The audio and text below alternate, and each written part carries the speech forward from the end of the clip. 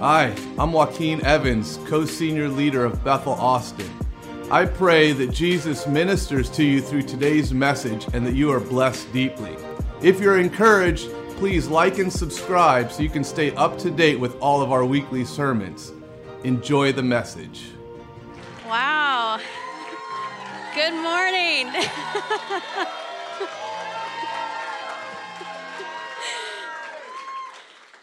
Oh, I love this house. Okay. Thank you. Let me start with this. Before service started this morning, I saw a picture, and I just want to give you some prophetic encouragement. I saw fresh snowfall falling on Bethel Austin. And so, of course, the background to the slides this morning during worship was fresh snow falling. And this is what I want to tell you. There is something that God is doing so special in this house right now, in this season. And there is a fresh snow falling. There's a fresh anointing. There are fresh encounters with glory. And I declare over you that you come into an understanding, a deeper awareness, how you are washed and white as snow. And I also see encounters happening with the man whose hair is white as snow. And there's something that's going to happen in December with these encounters that are going to mark us moving into 2024 as a house together. So even today, I declare encounters with the man whose hair is white as snow over your life, over your family, over your holiday season. Let's dive in. So I have always had this genuine appreciation for details since I was a kid. I remember, do you know those puzzles where you have to find the one item in a sea of all kinds of items? Kind of like Where's Waldo? Anyone remember Where's Waldo? I loved those things. And in fact, I just did one the other day where I had to find Rudolph the Red-Nosed Reindeer in a sea of all regular reindeers. And when I found it, I may have yelled like, yes, like I was a champion. And I'm sure the Lord was like, way to go, kiddo. I knew you could do it. So it's just this love for details. And of course, for me, that naturally translates into stories of the Bible, especially the ones that are so packed full of detail. And there's one that has always captivated me, and it was how the Lord arranged and designed the tabernacle of Moses, and the deepness and the intricacy, and how he called these spirit-filled artisans together, and how the Lord knew the elements to the layout, to the furniture, to the garments that Aaron the high priest would wear. And there's one piece of Aaron's garment that it was something that the Lord, I knew saturated in me as a little girl, and it was about Aaron's hat, his turban that he wore. And the Lord was very specific that there was to be a gold plate engraved with holiness unto the Lord. And then this gold plate would be tied to his turban that he wore. And isn't that beautiful? Holiness unto the Lord. And it's a precious visual of Deuteronomy 14:2. You have been set apart as holy to the Lord your God, and he has chosen you from all the nations of the earth to be his own special treasure. Song of Solomon 8:6, you have set me as a seal upon your heart. So when Jesus died for us on the cross, through his blood that speaks a better word, and with the power of the Holy Spirit, we divinely shifted into new covenant. We went from a seal on Aaron's forehead to the eternal seal of Jesus on our hearts, in a living tabernacle where God's presence dwells. We're talking the ultimate act of love, the ultimate high priest, the ultimate sealing of your heart, and the ultimate engraving of pure holiness. Hebrews 8:10, I will put my laws in their mind and write them on their hearts, and I will be their God, and they shall be my people. So this all ties into something that I was just praying with the Lord about this service. And in August, I was walking into my room, and it was August 7th, and the Lord said, next time you preach, this is what I want you to cover. So I've had this topic for 4 months now, and it's been so much fun where I've just felt the Holy Spirit brooding over it. And I'm so excited for you today because I know that God is doing something special. I know that he's really hitting on holiness right now, a greater awareness of the fear of the Lord, because we're going to need it for what we're moving into. We're going to need it in 2024. We need a deeper understanding of the fear of the Lord and how holiness has marked our lives and how that holiness on our lives affects everything we do, everywhere we go, the assignments on our lives. So let's fast forward this understanding of the seal that Aaron wore 2,000 years forward. And what does it look like for our minds and hearts today to be engraved with a gold seal that says holiness unto the Lord? What does that look like for present day? And so this is where we're going. And my message is titled, Traveling the Highway of Holiness. And the term, of course, is taken from Isaiah 35:8. New King James, a highway shall be there, and a road, and it shall be called the Highway of Holiness. Passion Version says, there will be a highway of holiness called the Sacred Way. The impure will not be permitted on this road, but it will be accessible to God's people, and not even fools will lose their way. Now, what's so interesting is I found out that last night, what capped off the Saturday night prayer was Sarah read Isaiah 35. And there's something that God is doing too with Saturday night prayer. There's a rhythm between Saturday night prayer and going into the theme of Sunday morning. So if you want a greater awareness of prayer and tapping into something deeper, come join us on Saturday nights because they're going after it. And there's a measure of holiness that's falling that is stirring what God is doing right now. And of course, Isaiah 35:8, with the highway of holiness, is complemented very well by the narrow road.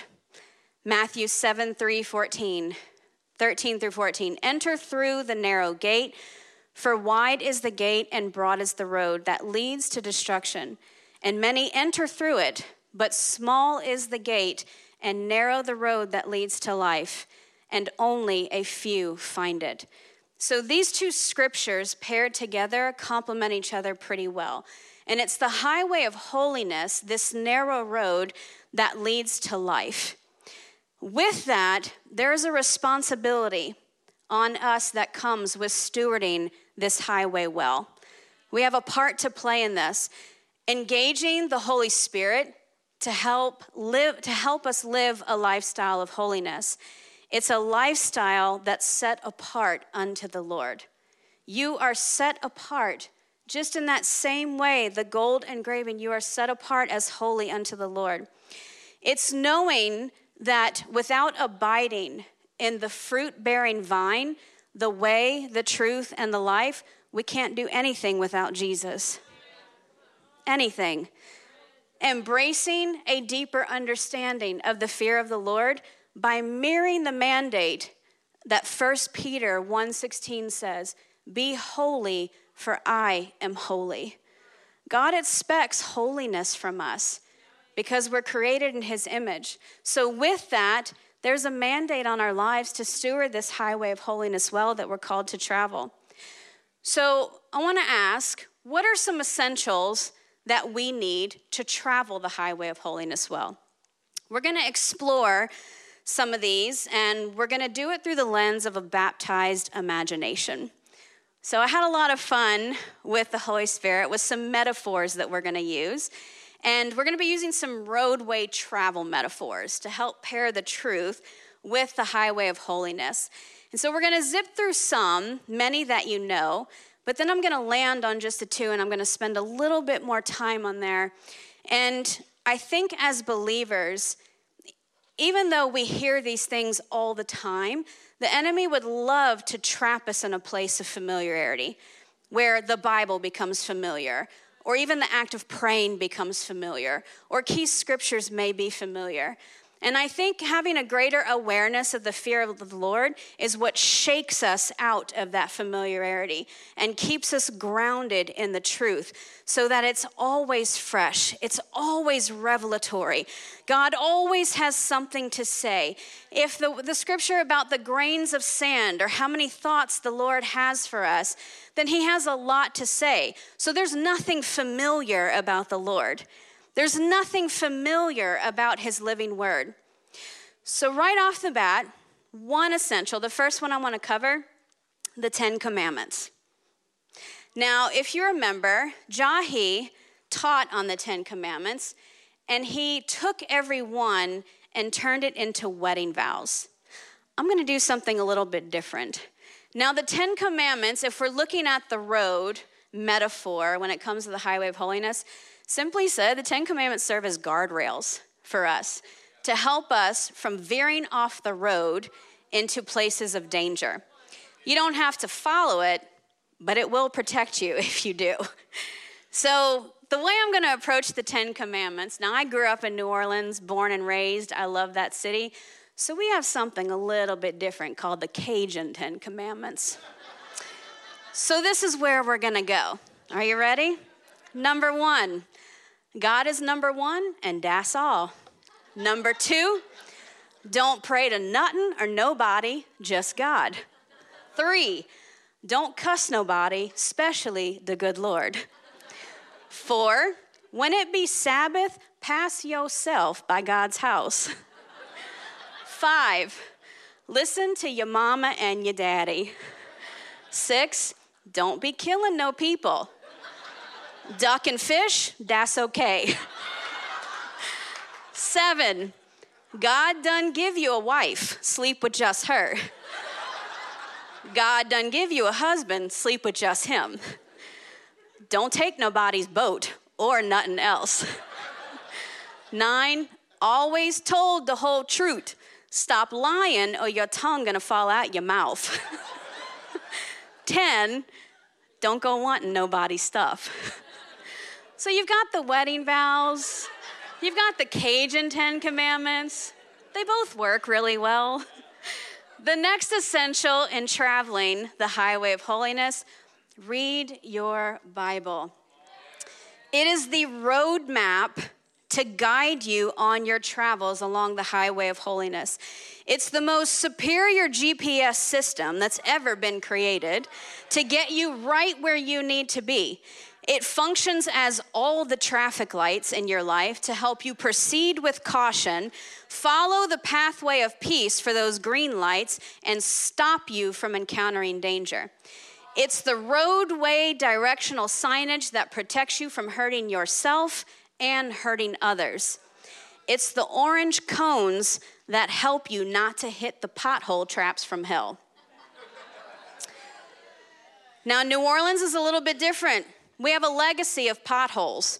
And there was just a news article 2 months ago where some people encountered a pothole so large they turned it into a mini swimming pool and put cones around it, and it made national news. It's not something I would want to do, go to swim in a pothole in New Orleans. The next essential, prayer. This is the gasoline you need to keep you moving forward. And I heard Joaquin say one time, let us burn brighter, cleaner, and clearer. Let's not take our foot off the accelerator of prayer, but let's press in. Power of prayer is the fuel you need for your journey ahead. You have to have it.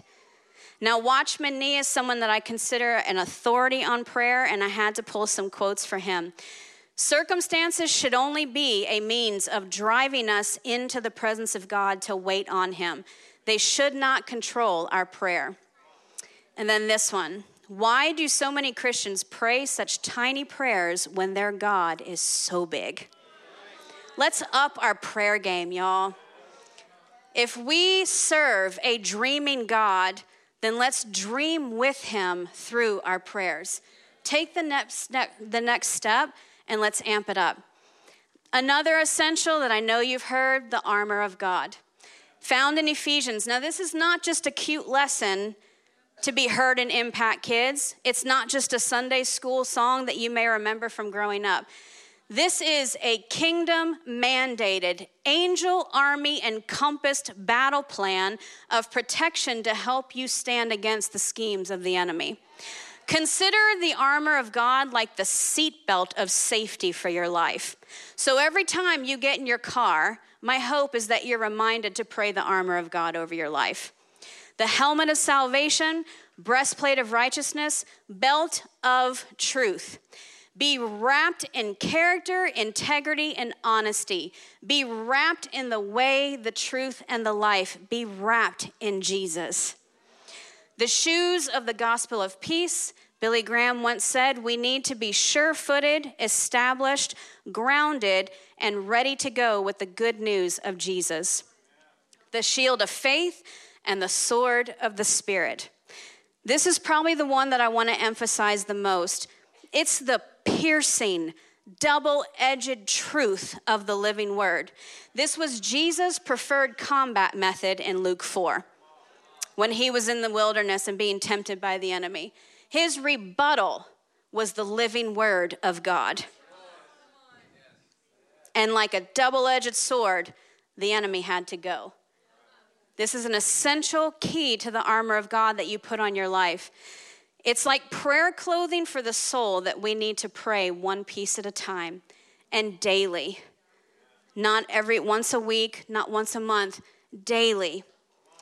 Another essential, I would tell you, would be praying in tongues. It equates to the engine, but you have an engine and then you have a turbocharged engine. And this is what praying in tongues does.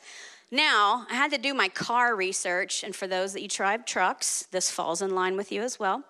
The literal definition of a turbocharger works to force more air into the engine than it would otherwise be able to inhale on its own, allowing the engine to generate even more power than it normally would under the same conditions. Now, think about that through the lens of praying in tongues. A turbocharger, speaking in tongues, is designed to give your engine more power, to improve overall efficiency, and to increase performance.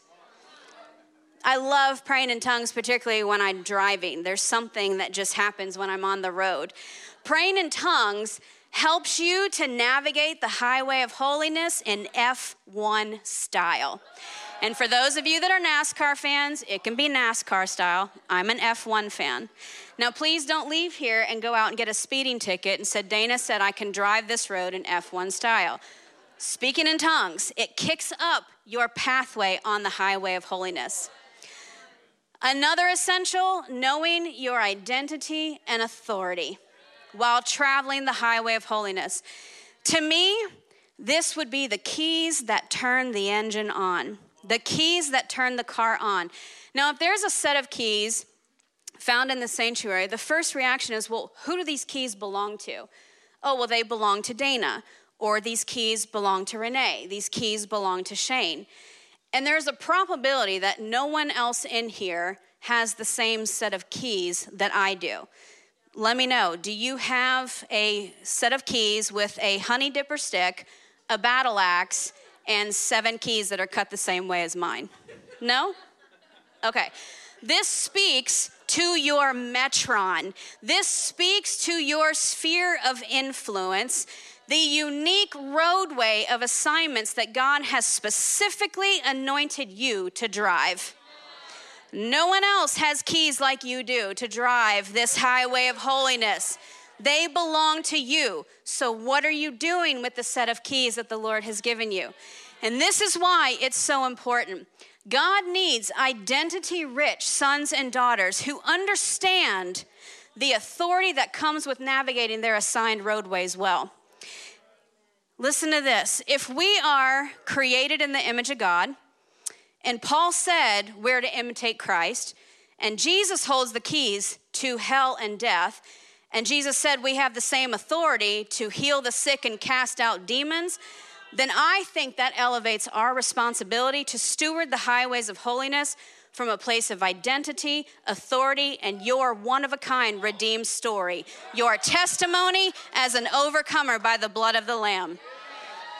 No one else can navigate these roadways that God has assigned you to be. Your authority as a son positions you to prophesy to those potholes you see hindering you, your family, your city, your region, your state, your nation. Potholes to be declared that they are filled with the concrete, unsinkable power of the Holy Spirit. Your authority as a daughter positions you to prophesy, thy kingdom come, thy will be done on the highways of earth as it is in the highways of heaven.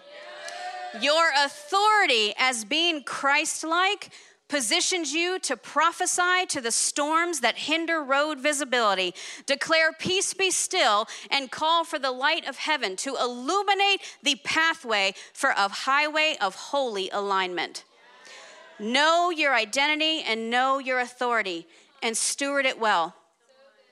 And so there's 2 points that I want to settle on for just a little bit of what you need to help navigate the highway of holiness well. And I would tell you that one of them is maintaining a lifestyle of repentance and forgiveness. And what I mean by this is travel light. Travel light. Carrying the burden of sin and unforgiveness does nothing but weigh you down. And honestly, when you pack your car too tight or too heavy, in the physical, it can cause you to have blowouts, can impair your rear vision, can put stress on your car, reduce the effectiveness of your brakes, and it slows you down. We don't have time for that as we are navigating the highway of holiness. And if we're following the car driving metaphor, we need to do our best to travel light. We need to be drivers that remember that the yoke of Jesus is easy and his burden is light. We need to remember to stay buoyant in the spirit and be healthy drivers with healthy hearts and healthy minds. Engaged drivers that can steer away from hazards in the roadway. We need to be unoffendable drivers.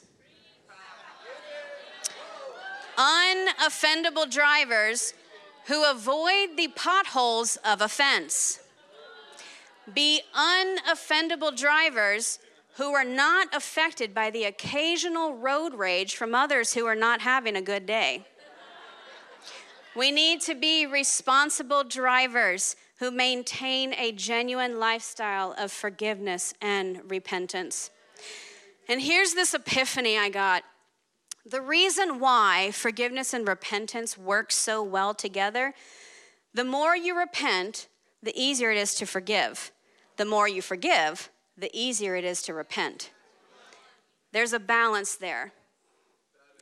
And I think the Lord, understanding more fear of him and understanding more holiness and the intent of what Jesus did for us on the cross is to make sure those scales of repentance and forgiveness are in balance. And if they fall off balance, then we know there's something in our lives. There's that the rhythm of peace has been disrupted. And we need to do a heart check like Psalm 139. Search me and know me. And if there is any evil thing in me, if there is any hindrance in me, then let's get rid of it.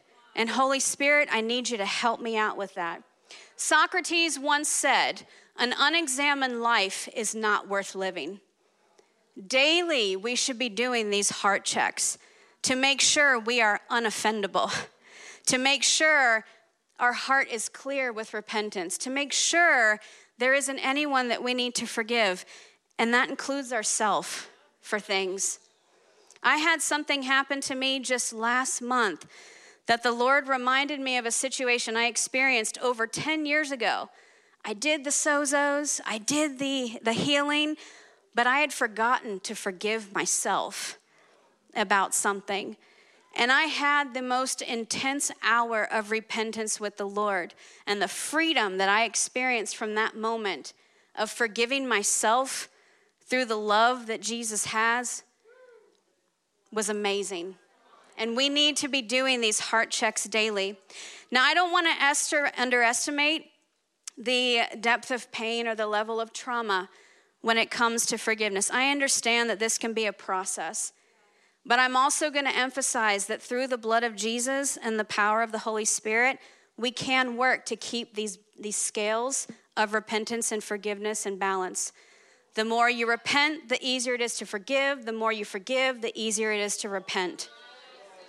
And I feel so strongly about this that there's a synergy between these two. There's something about these two that work in tandem that they can't be separated. To have a life in balance, it can't. It's like peas and carrots, salt and pepper, Adam and Eve, the Bee Gees and a disco ball.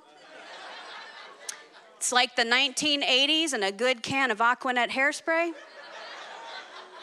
Can I just say that I had bangs that were amazing?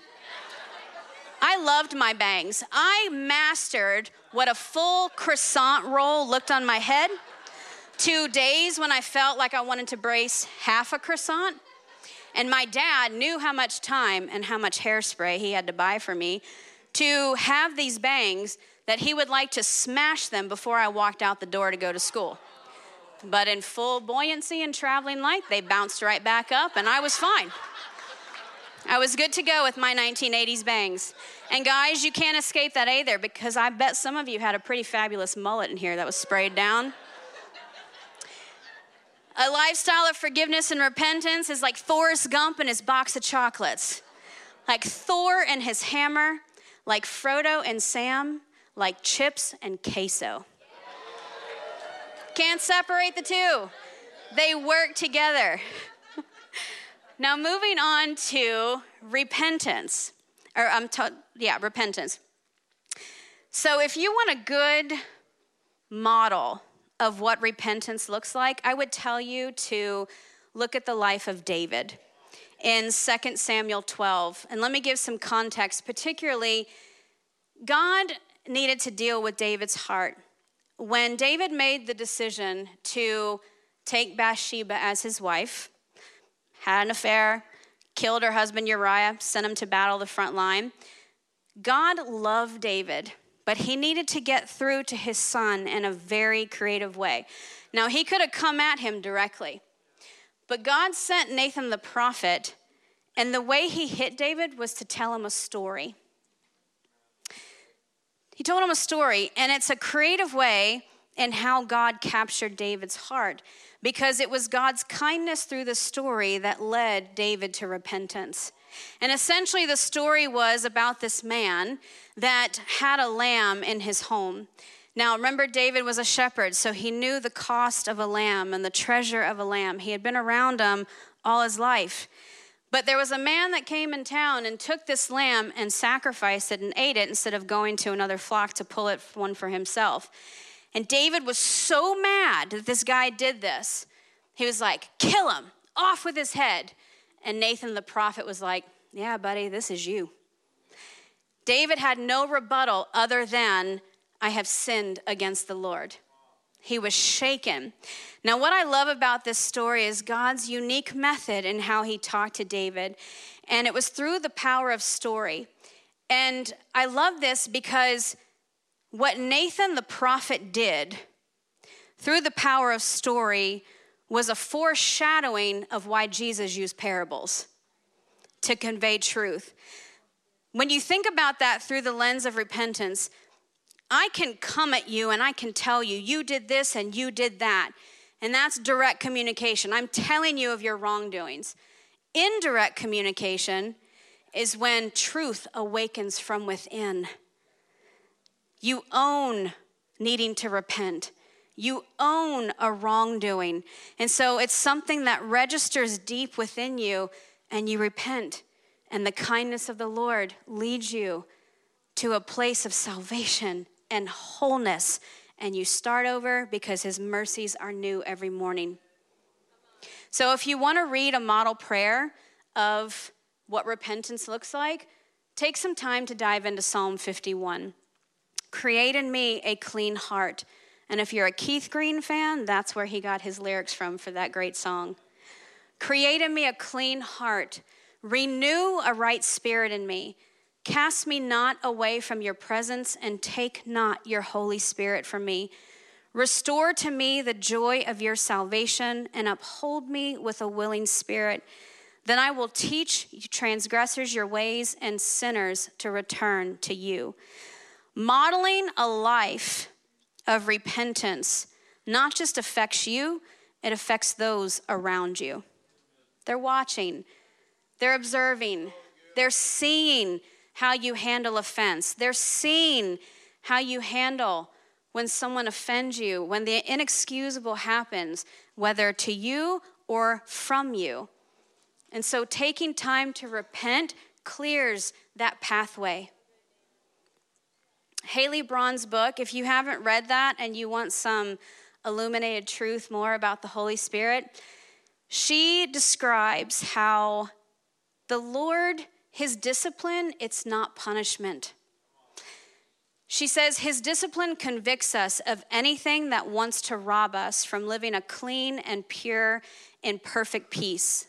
Conviction addresses anything that gets in the way of God's love and nearness in our lives. It's not about punishing you. That's not what repentance is. It's about clearing the pathway so your connection with the Lord is restored in right alignment again. And that you are not robbed from 1 second of basking in his nearness. It's too costly. It's too costly not to embrace repentance. Now, forgiveness. I want to tell you a story from my own life that marked me forever. April 2012, I was leaving a restaurant from having dinner with friends, and I'm driving down the highway to head home, and I see something in the road, and I was like, no, that can't be it. And I get closer, and it was a body in the road. And I immediately parked on the side, got out, walked up, and I knew that he was gone. He was a motorcyclist. He had a helmet on. I could see a crash bike to this side, and I could see a red crash truck to this side. And I looked out my peripheral, and I see a teenager having a panic attack, rocking back and forth. So some ladies came up to help resuscitate this man in the road. No success. So I ran over to this teenager on the side of the road, and I grabbed him by his shoulders, and I asked what his name was. He said it was Dylan. And I said, are you hurt? Were you drinking? And he said, no, ma'am. No, ma'am. I was like, are you a believer? Yes, let's pray. So I just prayed for him right there. And no emergency vehicles had started to show up yet. And then shortly after, they started to stream in. And I told him, he told me his name was Dylan. And I said, Dylan, whatever they ask you, just tell the truth. Just be honest and tell the truth. So they came and took Dylan to question him. And my car all of a sudden got blocked in from the emergency vehicles. There was no way out. So I had to sit there and watch the scene be processed for a couple hours. And I'll tell you something remarkable happened where I felt this overwhelming peace of God. I felt the angelic. I could feel in the midst of chaos that heaven was present. And I knew where this man was. I knew he was in the arms of Jesus. And they just started to, after a couple hours, they started to clean everything up. And I ended up going home after that. And I hopped online to see if anything had been reported yet on the news. I wanted to find out what happened. So I hopped on there. Story was posted. And a friend of mine had commented who said the gentleman that was killed was actually his neighbor. So I reached out to him. It's like, hey, I was the first one on scene. This is what happened. If you have any questions, please let me know. And I told him about how I felt heaven in that moment, and I knew where he was. And so he told me, thank you so much for sharing that. The family will be in town in 2 weeks for the military funeral, and we would like you to be there. Okay, that sounds fine. So I waited, and I got a call from him and said, the mom would like to meet you. The mom of the motorcyclist that was killed. She would like to hear what you felt at the scene. So like, okay, I can do that. So prayed, and I felt like the Lord said to get her a gift. And he said, go to this bookstore, and I'm going to highlight to you what it is. I go. It was one of those willow tree angels, and they had one left and it was a little boy who had a heart of gold on a music box. So day came for the meeting. I walked in. We sat at the table. Her name was Heidi, and she just hugged me. And I found out that less than a year before, her other son had been killed in a motorcycle accident. And the 1-year anniversary was coming up on Mother's Day. And so she had just lost her second son. And I was so struck by her, and she was a Christian. She loved the Lord. And she knew that she had to forgive Dylan for what had happened. It wasn't easy. But she knew that for her heart, she had to forgive him and let go of what had happened. So I gave her the music box, and she started turning it, and I shared with her how I felt like the Lord just showed me that her son had a heart of gold, that he was so tender and full of compassion, and she just cried, and she started saying, "That's my boy, that's my boy." And so even that gift, like you think about this, the Lord somehow arranged for me to be sitting with the mother of this boy that had been killed, the Lord knowing that she needed some kind of comfort after losing her second son, and arranged all this and created a pathway for her to forgive probably the most inexcusable thing that she had ever experienced in her life. And so we all went and met Dylan together. And what I saw Heidi do is she got out of the car and she hugged that teenage boy. And she said, "I forgive you. I forgive you. I forgive you." And they hugged for 5 minutes. And it was the most beautiful expression after Jesus dying on the cross that I'd ever seen about someone forgive someone. And it marked me in a way where I think I can't forgive someone. And after witnessing that, I most certainly can. I know it's hard, but you can forgive the unpardonable. You can forgive the inexcusable that happens to your life. I know the story was kind of heavy, but it just needs to drive a point about forgiveness and how it ties so well together with repentance. The more you repent, the easier it is to forgive. The more you forgive, the easier it is to repent. Now, I want to end on a high note. I don't want to leave you with that story.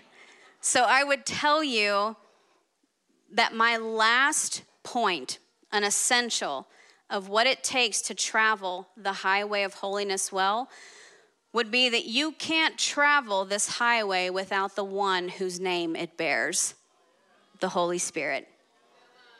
You have to travel with him. He is the dunamis defender of holiness. He is the master mechanic who knows when your heart needs a tune-up. The Holy Spirit is everything we need. He is fire, he is freedom, he is rest. He is our comforter, our counselor, our helper. He is the power infuser, gift giver, fruit producer. He is our interceder, our baptizer, our teacher.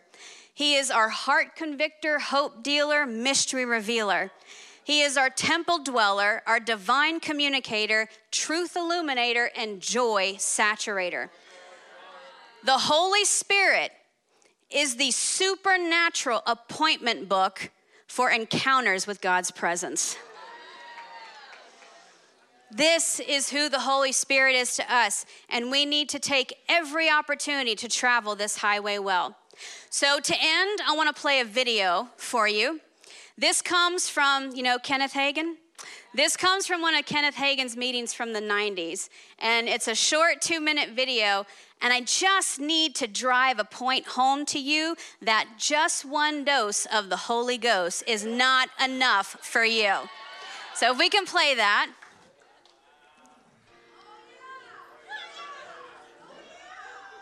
If we could turn it up a little bit.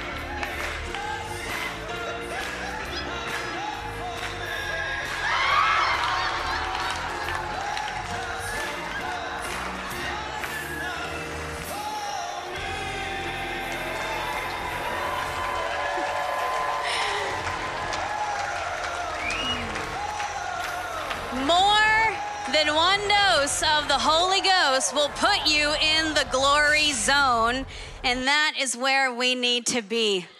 We need to be saturated with joy.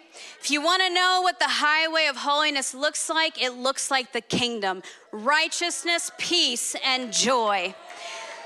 To travel the highway of holiness well, we must have the Holy Spirit to help us navigate the narrow road. Let me end with this quote from Augustine, a theologian and philosopher. "Breathe in me, O Holy Spirit, that my thoughts all may be holy. Act in me, O Holy Spirit, that my work too may be holy. Draw my heart, O Holy Spirit, that I love but what is holy. Strengthen me, O Holy Spirit, to defend all that is holy. Guard me then, O Holy Spirit, that I always be holy." Thanks for listening to the Sermon of the Week.